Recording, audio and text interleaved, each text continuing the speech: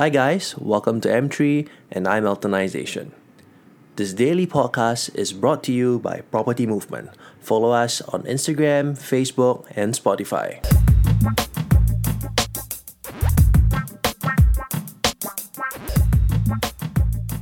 The difference between a vision and a goal is actually the finish line.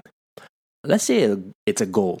A goal has a finite number to it. For example, you run a marathon and it's 42 kilometers. So the finish line is 42 kilometers away. And that's it. You reach your goal. You hit your target. A vision is a bit different. A vision is you know how the end point looks like. You know how the finish point of this marathon that life is. You know how it looks like. You know where you want to be. But you have absolutely no idea how far away it is. This is a very important thing to understand where visions and goals rank in your own life policies and life processes. If you rank goals as the most important things and you don't have an overall vision, right, you find yourself chasing very finite things. It's harder to 10x your life and push further. Because everything to you is just, I just run 10 kilometers and that's it. And then what? There's no larger picture, there's no bigger goal, there is no just cause. A vision is a just cause. We need to have an overall vision of things. Now, having an overall vision of things alone is not going to solve your problems because an overall vision alone can be just too far-fetched.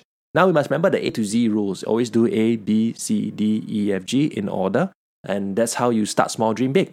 So you need goals in the intermediary. Goals are what you set in maybe what I would call 30 to 60 days, 30 to 90 days. Do the 30 to 90 days, do the 30 to 60 days. Worry about these things when it comes to goals, finite metrics. Okay? The vision, don't put a timeline on it. Forget about it. But you must have both. Having a vision and a goal, melding these two things together are essential. Yet, the short term should be goals. You must hit and you must achieve.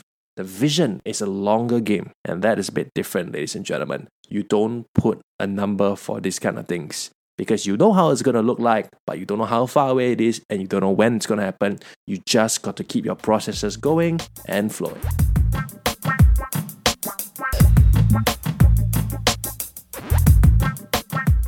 Guys, comment down below on what you'd like to hear next and share us with your friends and family. Follow us on Facebook, Instagram, and Spotify, or drop me a text at 8777 8282.